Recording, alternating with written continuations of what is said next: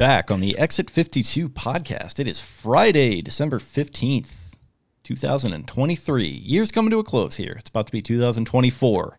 Funny how that works. Time. My name is Jake Luke. I'm joined by Spencer Nathaniel Schultz, sporting an interesting hat there. Is that a Jameson Baltimore Ravens collab that I'm seeing? Yeah, it is. I don't know where I got this. Got a couple of them last year in some capacity somewhere. Super comfy. I like it a lot. Got a couple. Damn. Two of them. Huh. Interesting.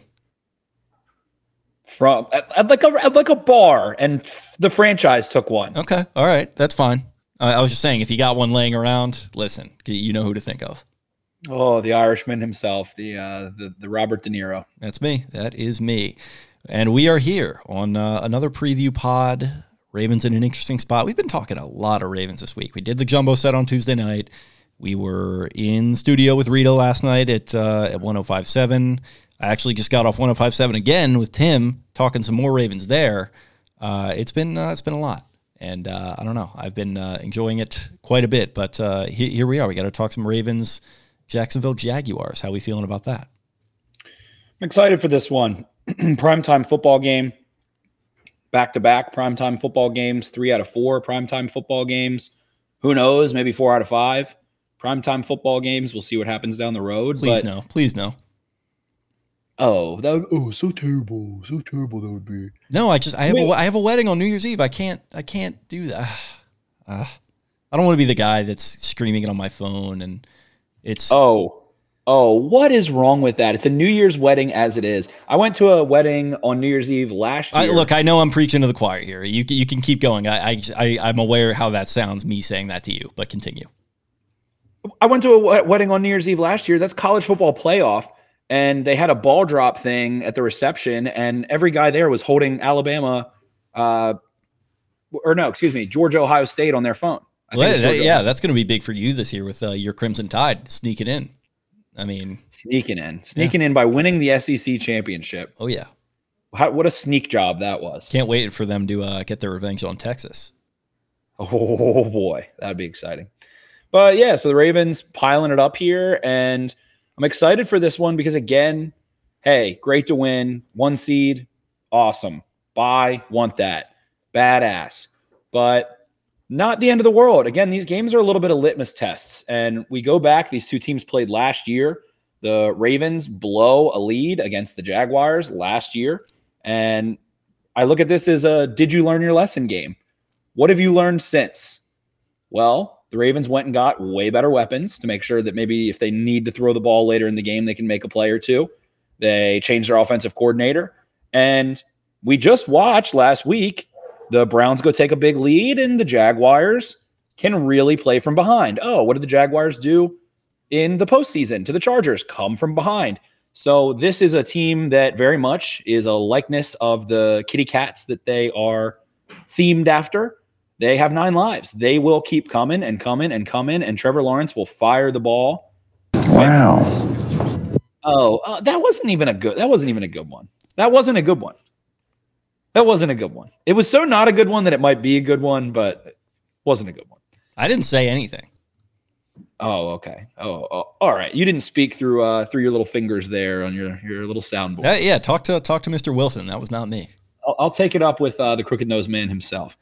But these kitty cats have 9 lives. They've proven it time and time again. They did it to you. They did it in the playoffs. They just kind of did it last week. They didn't complete that comeback, but you're not going to be able to get complacent. You are going to probably get a lead in this game, probably have to repeatedly stick them in the heart with a steak and garlic and a silver bullet and thwart them. So I have many thoughts on the Jaguars offense. That's what I spent most of my time on. But you know this team a good bit. They're in your conference, familiar foe to a degree. You went down there last year. You know what that's all about. A lot of the same guys. And got to get it done. This Jaguars team's decently hobbled. And Trevor Lawrence himself is hobbled. So not really a lot of excuses in this one. The Jags are a solid, very solid team. But just not a lot of excuses to have a pitiful performance in this one to me. They almost they seem to me like the sort of the positive timeline of what the Chargers should have been. Like if things had worked out for the Chargers, this is what they would be, right? With the young, super talented quarterback that everyone loves, and they got some weapons on offense to deal with. I know Christian Kirk's dealing with some health stuff. Defense, a lot of talent on there. It's certainly working out better for Jacksonville than it has for the Chargers. And really, they got what the Chargers are missing, I think, which is a solid culture with a good, respected head coach in Doug Peterson, who's got these guys pretty much, I think, where they should be at 8-5.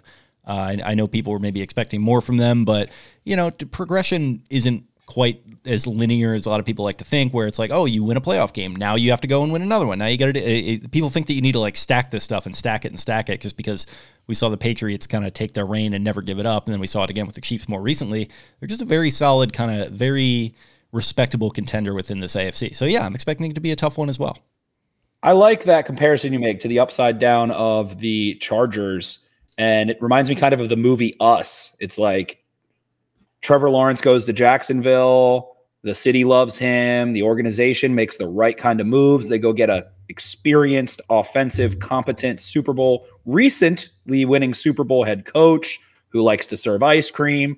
And meanwhile, underneath of the Venice Beach boardwalk there's Justin Herbert with the Spanos family relocating and being the second fiddle and not having weapons and not getting protection and getting all the nasty narratives about him, while Trevor Lawrence has kind of avoided all of that, and they have that collision course in that game. So I like that comparison a lot. Took a pretty deep dive when I started watching the Browns defense against the Jags offense. It just quickly stood out to me and reminded me that Trevor Lawrence, I think, is very cut and dry on what you have to do to beat him. You have to pressure him. Trevor Lawrence stinks when he's pressured, especially as opposed to when he's not pressured. Passing grade, PFF, 18th when pressured. Third lowest completion percentage when pressured, only 44% of his passes. He's thrown 5 touchdowns and 6 interceptions. He has the 4th highest turnover-worthy play percentage. 20.6% of his pressures turn into sacks, which is the 7th highest figure in the NFL. His passer rating when he's pressured is only higher than Mac Jones, Zach Wilson, and Bryce Young this year. So 55.6. The upside down of that, is when kept clean, he has the 4th highest passing grade. He has the 3rd highest big-time throw rate. He has a 101 passer rating, 12 touchdowns, 4 interceptions. Has only been pressured on a league low 29.6% of his dropbacks. I think it's simple. I'll dive deeper into it, but he's a little hobbled. The Browns got him off kilter. He did make some plays late in that game, but if you pressure him, you can win. You will win. You have to hit him. He is only responsible for 12 of his own pressures this year. PFF likes to credit, and I love the stat. They like to do, is it the quarterback's fault or a blocker's fault that the pressure happened? Only 12 of his pressures are self-inflicted, which is the 4th lowest total among qualified passers. Joe Burrow only had 4 this year, which is nuts. Obviously, has missed some games. But when you look at this kind of offensive line, they're missing Cam Robinson. Their tackles aren't great. They do have big Scherf the Sheriff at right guard and a couple okay interior offensive linemen, but they don't run the ball very often, only 38% of the time.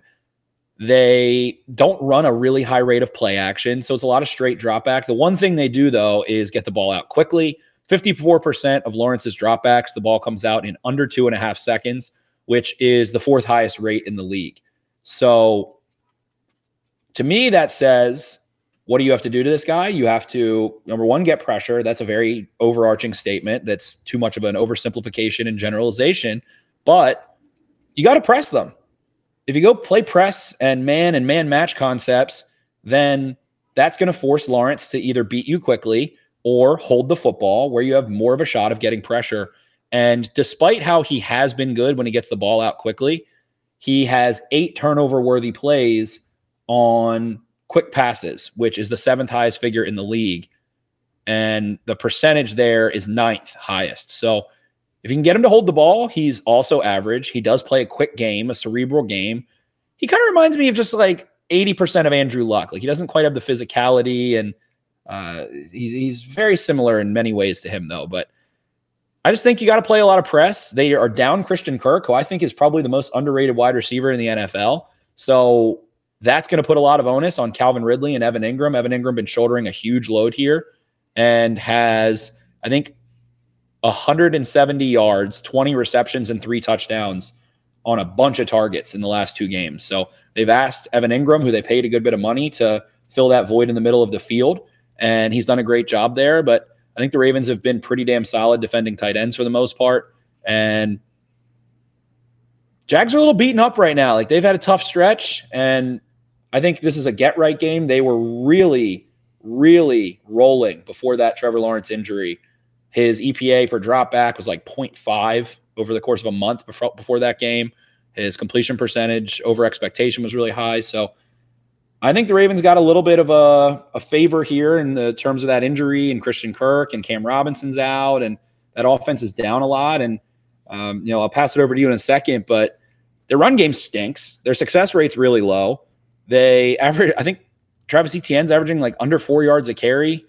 They run a ton of gap, which was surprising. He leads the NFL in gap rushes, man, power, counter kind of rushes, 128 attempts. Only him and Joe Mixon have more than 110. And it's funny, he has such a bad yards per carry average, but has the second most forced tackles missed in the NFL. His breakaway percentage, 15-plus yard runs, is not very high. So they really tried to get him going against the Browns. They ran some wildcat and some counter and some stuff, and he got going a little tiny bit. But it's just going to be, did you learn your lesson on what Trevor Lawrence can do to you? If you play conservatively with a lead and sit in soft zone, he'll pick you the fuck apart. And did you learn your lesson last time? Mike McDonald and these DBs and everything like that. So I don't know. I don't know what the Jags can really have up their sleeve this time for the Ravens. I think the Ravens might have a little bit deeper bag of tricks defensively than the Jags do offensively. Yeah, it almost they're an interesting sort of use case for me. A little bit of a non sequitur, but just in terms of like building their offense strategically, they're an interesting use case for like, they don't go after the shiny objects. They like go and pay the guys who they believe are going to fit their offense well and produce for them, because I like that Christian Kirk signing got absolutely just obliterated by people when it happened, and he's looked amazing. And then you've got Calvin Ridley. That was very much a buy low when they went and traded for him. You look at Evan Ingram, same thing. Outside of those guys, like, what really threatens you? Zay Jones has been productive for them. I know he kind of killed the Ravens a little bit last year too. Parker Washington lined up in the slot. And then their tackles are kind of a weakness as well there. It just as far as the PFF grades go, you got Walker Little left tackle, and then Anton Harrison there on the right side. They're both within the 50s as far as PFF grades go. But yeah, very pass heavy. When you look at the RBSDM stuff over the last month, top 5 as far as drop back efficiency. So their passing game, and then in the rushing side of things, they're pretty far down there. And the Ravens are much more well balanced in that regard. So yeah, I think McDonald is he's got his work cut out for him. But it also does seem like if you can kind of contain this passing attack, and it's going to be easier said than done, obviously. You might be able to make them a little one-dimensional and have a little bit better of a performance than you did last time against them. And I think going up against a Rams team that does so many interesting things in the passing game, you're not quite dealing with probably that level of schematic kind of cunning as you would be with a Sean McVay. It's still probably going to be pretty good. I think that was probably a pretty good test as well to have them ready to go in this one. What do you think about that? I do certainly think that could expose some leaks coming out of that bye week, and we watch the Rams really try to use bunches and trips and tight alignments to force the Ravens to pass off in coverage, and got them a few times. And Puka Nacua goes and makes a crazy catch, and Cooper Kupp demonizes them a little bit. So Marlon Humphrey in this one, got to be a quick rebound, quick bounce back. Had a little bit of a layoff there, the bye week, the injury, a bad game there. And can't be having that. Can't be giving up free passes. And it just doesn't feel like the Jags are in the same phase of their season as the Rams are. It feels like the Rams weren't comfy, have to fight, have to claw, knew they had a tall task. But the Jags are like, all right, CJ Stroud's hurt, and we've been in first place. We went to the playoffs last year. 8-5 is really good. They basically just beat the Tech. They just have to beat the Texans. Like, that's, if nothing else, they just have to beat the Texans probably, and they make the playoffs and win their division and get a home game again. And that's a resounding success. So I don't know that there's this level of hunger on that offensive side of the football right now from them. And I don't know. I kind of did think that I was like, who are the horses going to be against the Rams that are going to beat you? I thought Cooper Kupp would not look as fresh as he did. And boy, oh boy, did he look fresh. Bouncing off tackles, carrying guys, going up and grabbing the ball. Nakua looked really good, did not look hurt at all. So, that's always a crapshoot of injuries and things like that. So that the mega culpa, I should have talked about that probably more. I think I talked about Kyren Williams a little bit on the jumbo, but I don't know, man. ETN's shifty, just not consistently efficient. I don't think they really care. I don't want to say they don't care about running the ball, but they throw the ball so They seem much. to, it's funny. Like, I look at the Rams a little bit, and they seem to be almost like having been built in Matthew Stafford's kind of image, where it's a lot of just like razzle dazzle. It's a lot of just like, I don't want to call it frantic, but it's a lot of controlled chaos where he's bouncing around and he's, completing these crazy It's a lot of him making throws that the defense doesn't expect him to make. Yeah. And it's like, and they hit a lot. Like, I wouldn't say a lot of the time, but they hit enough to be extremely We talked about dangerous. this. He throws the lowest percentage of catchable and on-target passes in the NFL. Yeah. He throws a lot of low percentage passes in that offense. Right. And this is kind of like, to tie it back to the Jags, it's like if the Rams do that through Stafford, it almost seems like the Jags do that with Lawrence, who we've talked about. He's just kind of like, he's very big. He's very statuesque, but he can move around a little bit. He's just very good at everything, and he doesn't necessarily blow you away at a lot. And it's just the way that he moves around, the way that he throws the ball. It's just all very deliberate and methodical. And it seems like their approach is that way, where, yeah, they'll pick you apart underneath, and they'll just take what you give them, basically. Seems like they kind of run their offense stylistically in a philosophical way, or philosophically almost through their style of their quarterback, which is interesting. They do, and they do take a lot of shots. Lawrence has tied for the 6th highest percentage of passes that travel 20-plus air yards, so attacking over top, about as much as the Ravens do. It is 0.2 less than Lamar Jackson does. And when you go through a lot of numbers, Lamar Jackson and Trevor Lawrence having a very similar year in many, many ways. The one thing that Jackson does better is after, improvising, creating after the play, extending plays, has the 4th highest completion percentage after 2.5 seconds in the NFL. A lot of big time throws there. Whereas the difference is that Lawrence, like we said, and that's kind of what I think your point is, he operates the offense. He distributes the football. He gets it out quickly. He negates the pass rush. And that might not have a lot of razzle dazzle, but it moves the football down the field really quickly. And Doug Peterson still is creative enough. They've done a great job using Evan Ingram and all those things. So I don't think it's a flashy offense, but it is a highly quarterback cerebral dependent offense, like Tom Brady, like you mentioned Matt Stafford on the Rams. It's his show. He's calling the plays. He's got his checks. He's got his options. He's got his winks and his nods. Maybe Aaron Rodgers-like in some ways from a few years ago, I would put it. Maybe a little less ridiculous on the deep ball, but he's good. He's a good quarterback. They have a good offense. They don't have a lot of great, but Evan Ingram has been playing great. Calvin Ridley can beat you in man. You mentioned Zay Jones there. Parker Washington came on strong in Kirk's absence 2 weeks ago. And you just have to hit Lawrence. Like, you just have to keep hitting Lawrence.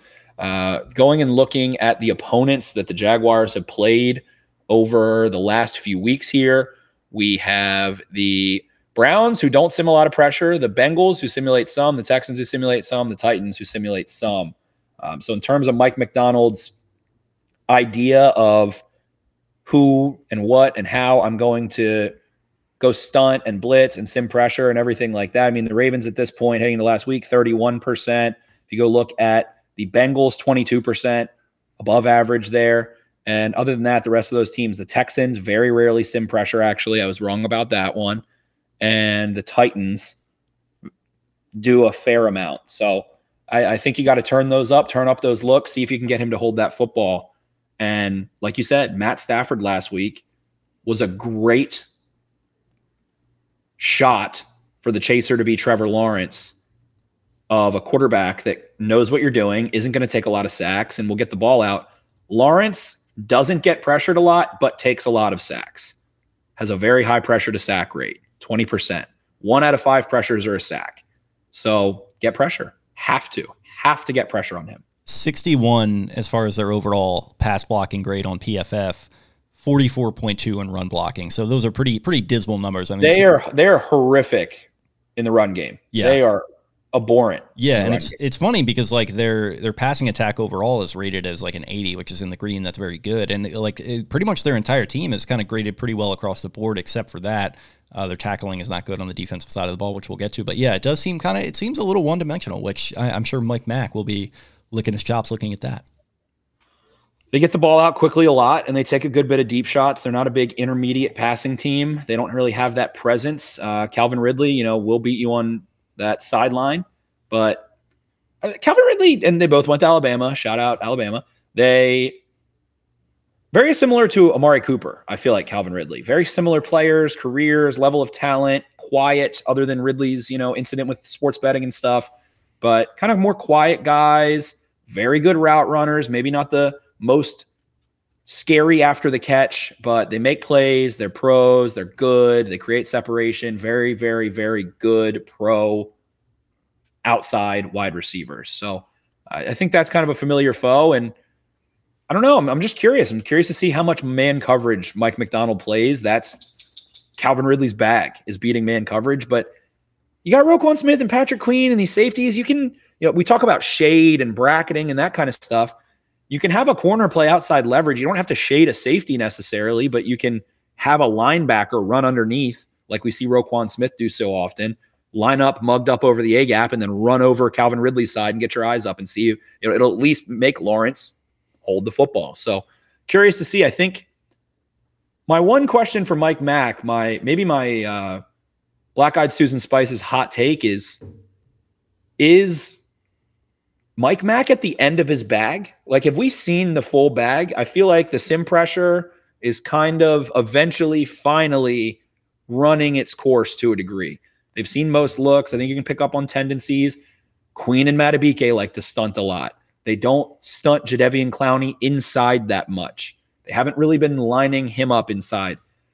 This is a good game, too. We haven't really seen Matabike and Pierce dropping back a ton, which they were doing a good bit. So with Lawrence wanting to get the ball out quickly, maybe this is a good game to, again, get back in that bag and see how many different looks you can throw at him, get him to hold the ball. And if you get them into a negative game script and you're talking about pass-heavy situations toward the end of the game and you know what they're going to be doing, that's going to be a good opportunity to see if you can put some of those things to the test. I mean, they won that game in L.A. by, on that critical fourth down play where they dropped Pierce and whoever else it was on that final play, and then they obviously rushed Mullet and they forced the intentional grounding. So yeah, maybe some kind of key signature play like that will show that there is more in the bag there. But yeah, I mean, it's a good point, man. I mean, for all this talk of him as a wonderkind and all this anxiety about losing him, which obviously that's still very much a real thing, how much can you really do over the course of these NFL seasons that are just so long and they just continue to get longer and longer, and we're just going to milk this thing for all it's worth, and they still got another month to go here. But yeah, I mean, I guess for me, putting a button on it with the defense, I want to see Marlon Humphrey get put in some good situations and start to build that confidence back up. And I'm interested to see what happens with Kyle Hamilton. He had the little soft tissue thing, not nearly as bad as people were kind of fearing. And he's already been practicing 2 days in a row here. Sounds like he might be ready to go. So it's almost like, do you play him and then rest him on that trip out to San Francisco, which obviously that's a big game. It's a big measuring stick game, but it doesn't have a ton of import as far as AFC playoff permutations go. It's a big entertainment value game, but not a lot of implications in that one. So I think those are all good questions. Or permutations. Flipping on and over to the other side of the ball, you mentioned getting the Jaguars in a negative game script, which is something that Trevor Lawrence and the offense do seem to be quite comfortable with, considering some of the comebacks they've made, particularly against this Ravens team. We already mentioned all those. But what do they like to do? Well, in terms of bringing pressure, the Jaguars blitz just above league average. On pass plays, just above league average. On run plays, just above league average. They simulate pressure, just above league average. They stunt, just above league average. They stunt on passing downs, just below. And they run, stunt, right around league average. So not really heavy one way or the other, right? Keeping it balanced, keeping it mixed up in terms of what they do. On that defensive side of the football, they are completely led right now by Mr. Josh Allen, the Kentucky boy, himself, who I did love a lot coming out, and took a little bit of time there. PFF has him with, I think, 61 pressures, 82 pressures. I'm all over the place. 69 pressures, 15 sacks, 12 quarterback hits, and has 31 stops. So has been an absolute force for the Jaguars. Player that's going to get a $100 million contract, it looks like. Last year had a very nice year. Kind of like a Matt Judon, a lot of pressure, not a ton of sacks, and then has doubled the sack production this year in year 5, I believe, on that 5th-year option for the Jaguars. So with him, he's the headliner. They have Trayvon Walker, who has not come into his own yet, but is a very solid player overall, younger, inexperienced. Kind of reminds me in ways of Patrick Queen, that he wasn't a very experienced player and got drafted very high, being the number 1 overall pick. But I think the tools are there. I think the tape was good enough. I think he'll grow into his skill set enough to make some noise. In terms of pass rush elsewhere, they have really not much. K'Lavon Chaisson has 2. They only have 2 players with more than 3 sacks. And they only have 2 players with more than 40 pressures, only 3 with more than 16 pressures. So not generating a lot of pressure outside of those edge rushers, which is why having Lamar Jackson is very nice. If he knows where pressure will probably come from, he can just dance on it. He can just toy with it. He can toy with anyone. He's doing tricks on it, is what you're saying. Oh yeah, he'll do all kinds of crazy stuff. So pressure-wise, I don't see how the Jags put Jackson in a blender. I think the continuity up front, I think the lack of depth of talent is not very high in that front in terms of pass rush ability. However, they're a very stout run unit, in my humble opinion. I think they do a nice job. They have Foyeside Oluokun, one of the better linebackers in the NFL, a ton of tackles, very little missed tackles. Let's see here. He has an 8.1 missed tackle rate, which is right around where you'll see Roquan Smith most of the time. 103 tackles there.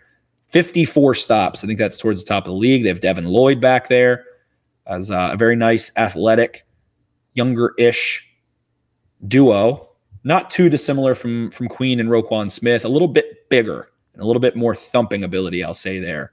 But Oluokun can really run, and I think is a crazy underrated player that has been awesome this year for those Jaguars. And then in their secondary, Andre Sisco, a little bit of a ball hawk back there. He's made some plays, 3 picks, only 1 pass breakup, but has had a couple interceptions. They have Darius Williams playing corner, who has been a very nice player, but boy, oh boy, can you run right through that dude's face. Rayshawn Jenkins at safety has been playing a good bit. Trey Herndon, Tyson Campbell, another high pick there, and Tyson Campbell that is kind of the opposite. He'll come hit you in the mouth, but you can beat him over top. So solid average unit from these Jaguars in terms of what else I like to do. Disguising coverage. I haven't even taken a look at these yet, actually. Nothing in the red, nothing in the blue. They are right around league average in everything they do. So it feels like a defense that has no outliers overall in terms of disguising coverage. And I'm going to go ahead and guess their coverage rates are pretty similar. Actually, they play a super high rate of cover 3, and they don't play a ton of cover 1 or cover 0. So a very heavy cover 3 team. And I think that bodes well for Lamar Jackson when they don't have a super talented secondary. The Ravens do have a lot of speed. I think this is a game where you'll see the Ravens receivers make plays again. You'll see an Isaiah Likely able to get in space and go rumble again. And I don't know. I think that the Ravens have played some pretty good defenses. I know people talk about their strength of schedule. PFF has the Ravens with the 30th strength of schedule and whatever their formula is there. But they played the Browns. They played some stout units and had some success. So I think they'll be able to move the football here. I would like to see Lamar Jackson have the field spread out, and whether that's with some heavier personnel and then you spread the field. I don't think condensing this team is a very good idea. I would like to see you walk them out, spread the field, give Lamar Jackson space, slide to Josh Allen and chip Josh Allen and go from there. I just think we'll continue to see the Ravens score 21, 28, 31 points as they have been. Yeah, and what stands out to me is that 57 tackling grade that is in that orange category, which isn't great, obviously. So it kind of screams to me, you talk about spreading it out. I'm wondering if this kind of last week they were pretty dependent on the big play at least as far as scoring went, where it's likely breaking a big one, Beckham breaking a big one, and then obviously they did have the touchdown drive to go ahead at the end there, which was a little bit more of that dink and dunk style. I'm kind of wondering, is it sort of that quick game extension of the run game thing? They're backed off 10 yards from Zay Flowers. You throw that little quick smoke to him, see if he can make a play, break a tackle, gain 5 yards. I feel like that would be a good approach, and I do feel like we're going to be seeing a lot of these Todd Monken screens, which people seem to be hot and cold on. Yeah, I could see those wanting to spread the field, and I think people are hot and cold on them because of the result. And, we've wanted to see the Ravens be a little bit more result-based this year as opposed to their process that they stuck to for so many years offensively. But I think the process there is it opens up the middle of the field. It allows you to throw the ball over top.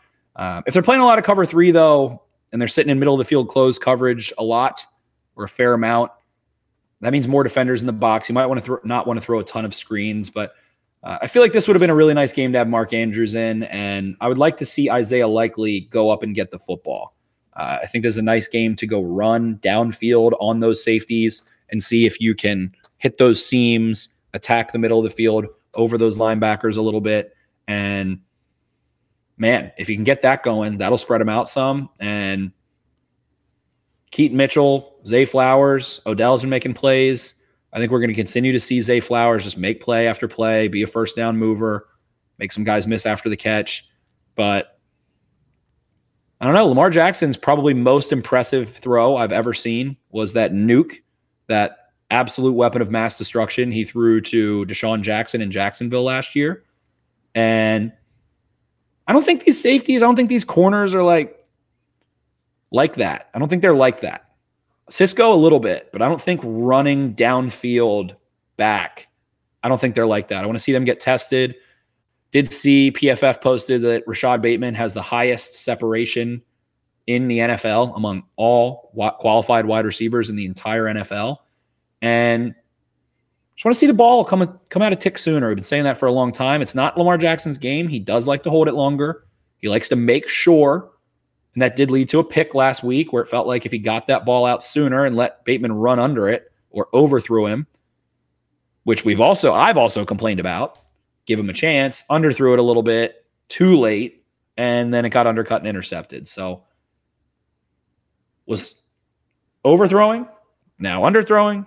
Let's get the Goldilocks here. Let's get that porridge just right and let Rashad Bateman cook downfield. Yeah, a little bit of that. I want to see some more balance as far as the run-pass splits go that I was complaining about last week. I know that there are definitely situations where it makes more sense to do one or the other, and it worked out well for them last week, too, with the win there. So it's all's fair in love and war, and, the way things end, being good, whatever that saying is, I'm totally lost in the word salad there. But, I just want to see a little more balance this week. And maybe it is a week for Lamar Jackson to kind of cut it loose in the scrambling game a little bit, which he started to do that in the second half, and it opened things up for them a little bit too. So a little bit more of that running attack, however you get it done. I just do want to see some more of that. I know it's funny because we were railing on them, or at least people were railing on them for not being pass heavy enough volumetrically, which can be a little bit of a misleading stat to begin with, I think, but just a little bit more balance. That's all I'm asking for.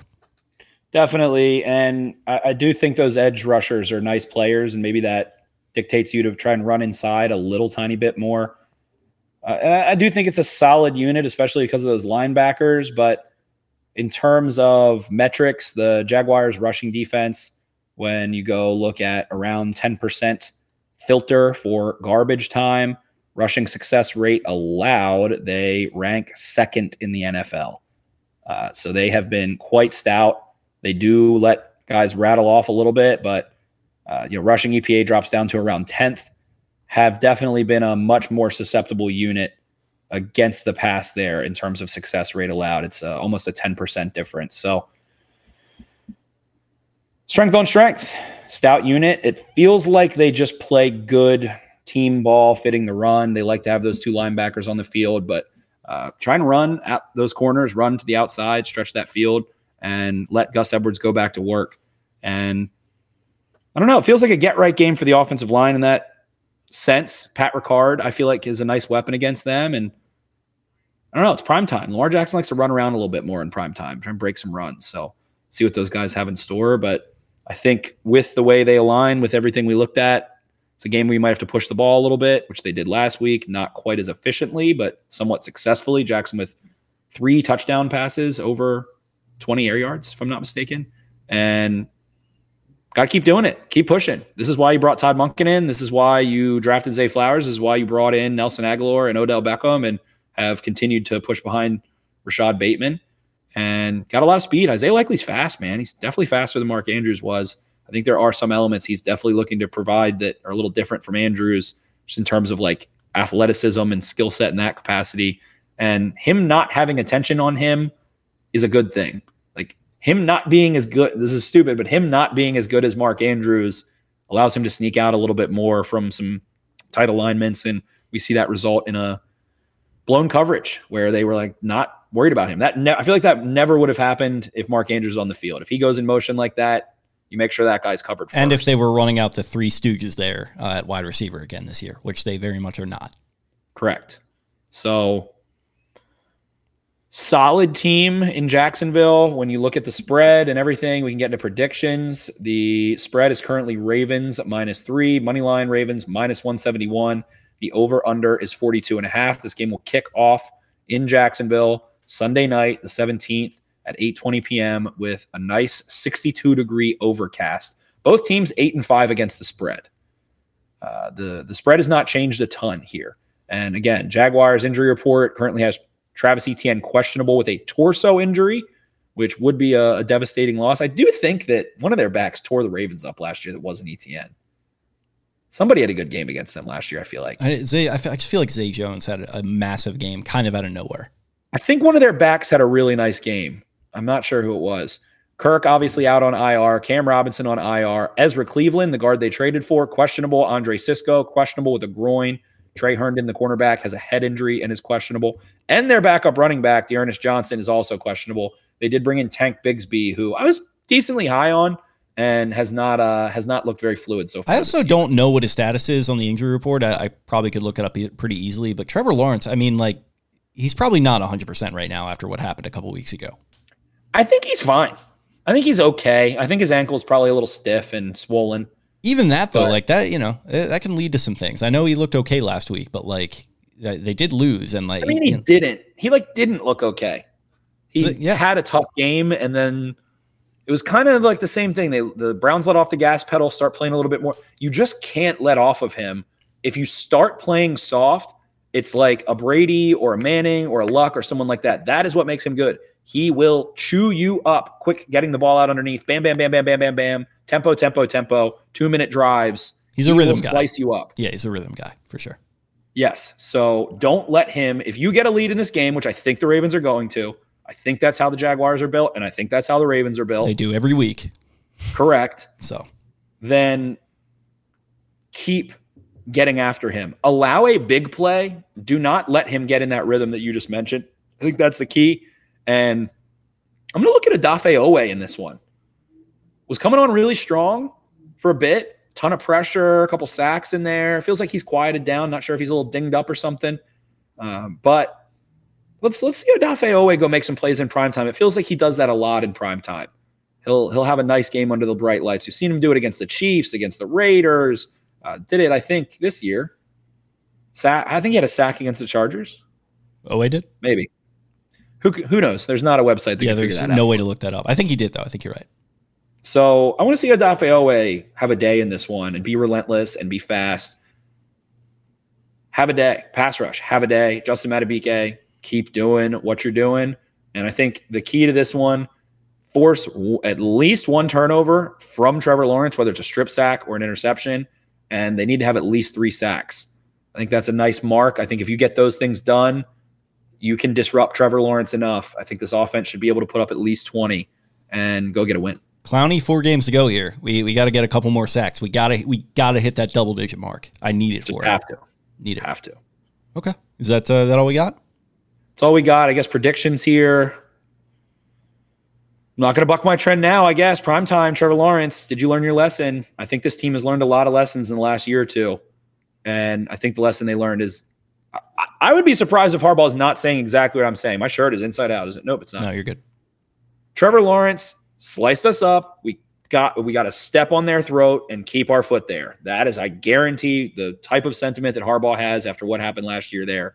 So unfinished business, all that rah-rah stuff. I think the Ravens go ahead on prime time, put up 3 touchdowns, maybe 2 field goals, 27 piece, somewhere around there. And let's go Jaguars. Please say it. Please. I don't know what you want me to say. I just want to hear what you say, and then we'll decide. 27-23. Oh, so anyone listening that was just listening to 105.7, I guess as you're listening to this, it was last night, but I was on with Tim, and I predicted Ravens would win this one 27-21. Okay. We've been in pretty lockstep. What is I think you've had a nice gauge so far. I think your tummy's been steering you in the right direction. What does your tummy say about this game? Yeah, it feels like I'm kind of feeling sort of a similar one to last week, maybe a little bit of some frustrations here and there. I think they're still kind of working out the kinks here, man. Like the offensive line, they held up really well, but they're platooning a ton last week. We'll see if that continues. It's going to be, you're going to have your hands full with Josh Allen, whoever's going to be lining up next to, or, over top of him. So yeah, we're going to see what happens, but I think it's going to be kind of another exciting game, another barn burner. Ravens just seem to play in those this year, and more often than not, they've been winning them. So that's kind of the direction I'm going. Prime time. Oh yeah. Big game. Big game. I think this one with a win kind of officially, I already said the division's over. I still believe that. I think this one pretty much officially locks the division up. The Ravens got off on gets them to 11 wins with 3 to go.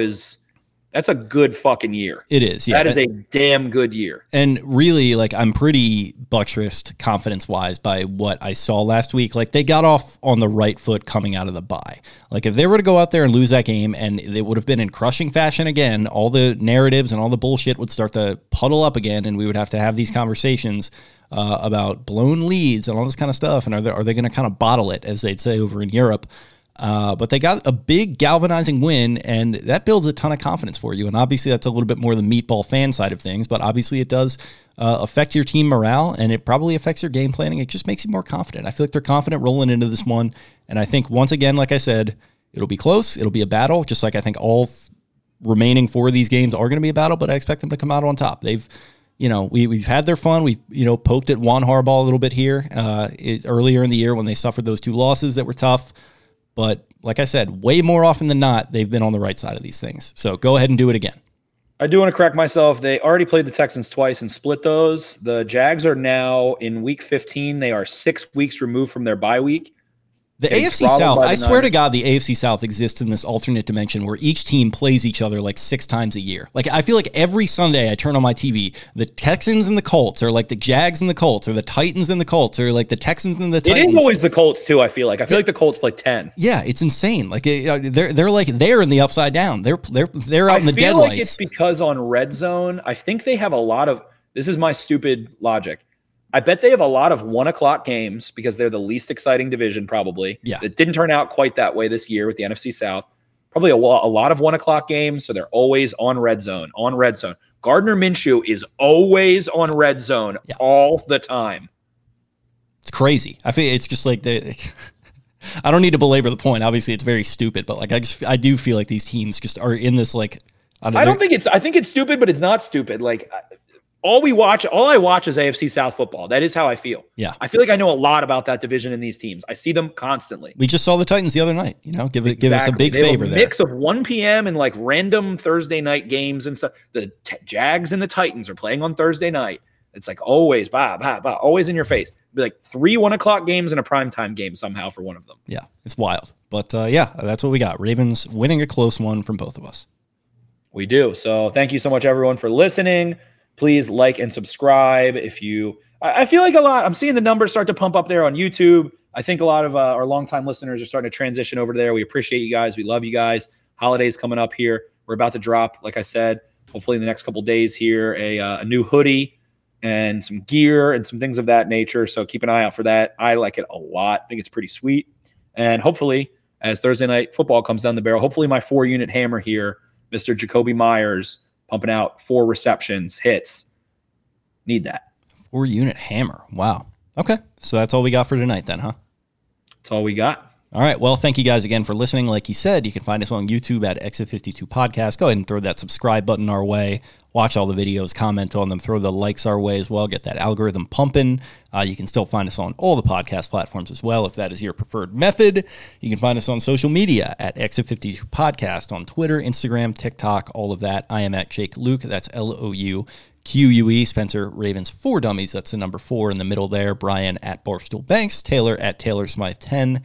Eric at EDITTI22. Thanks again, y'all, and we'll talk to you again on Sunday night with the instant analysis.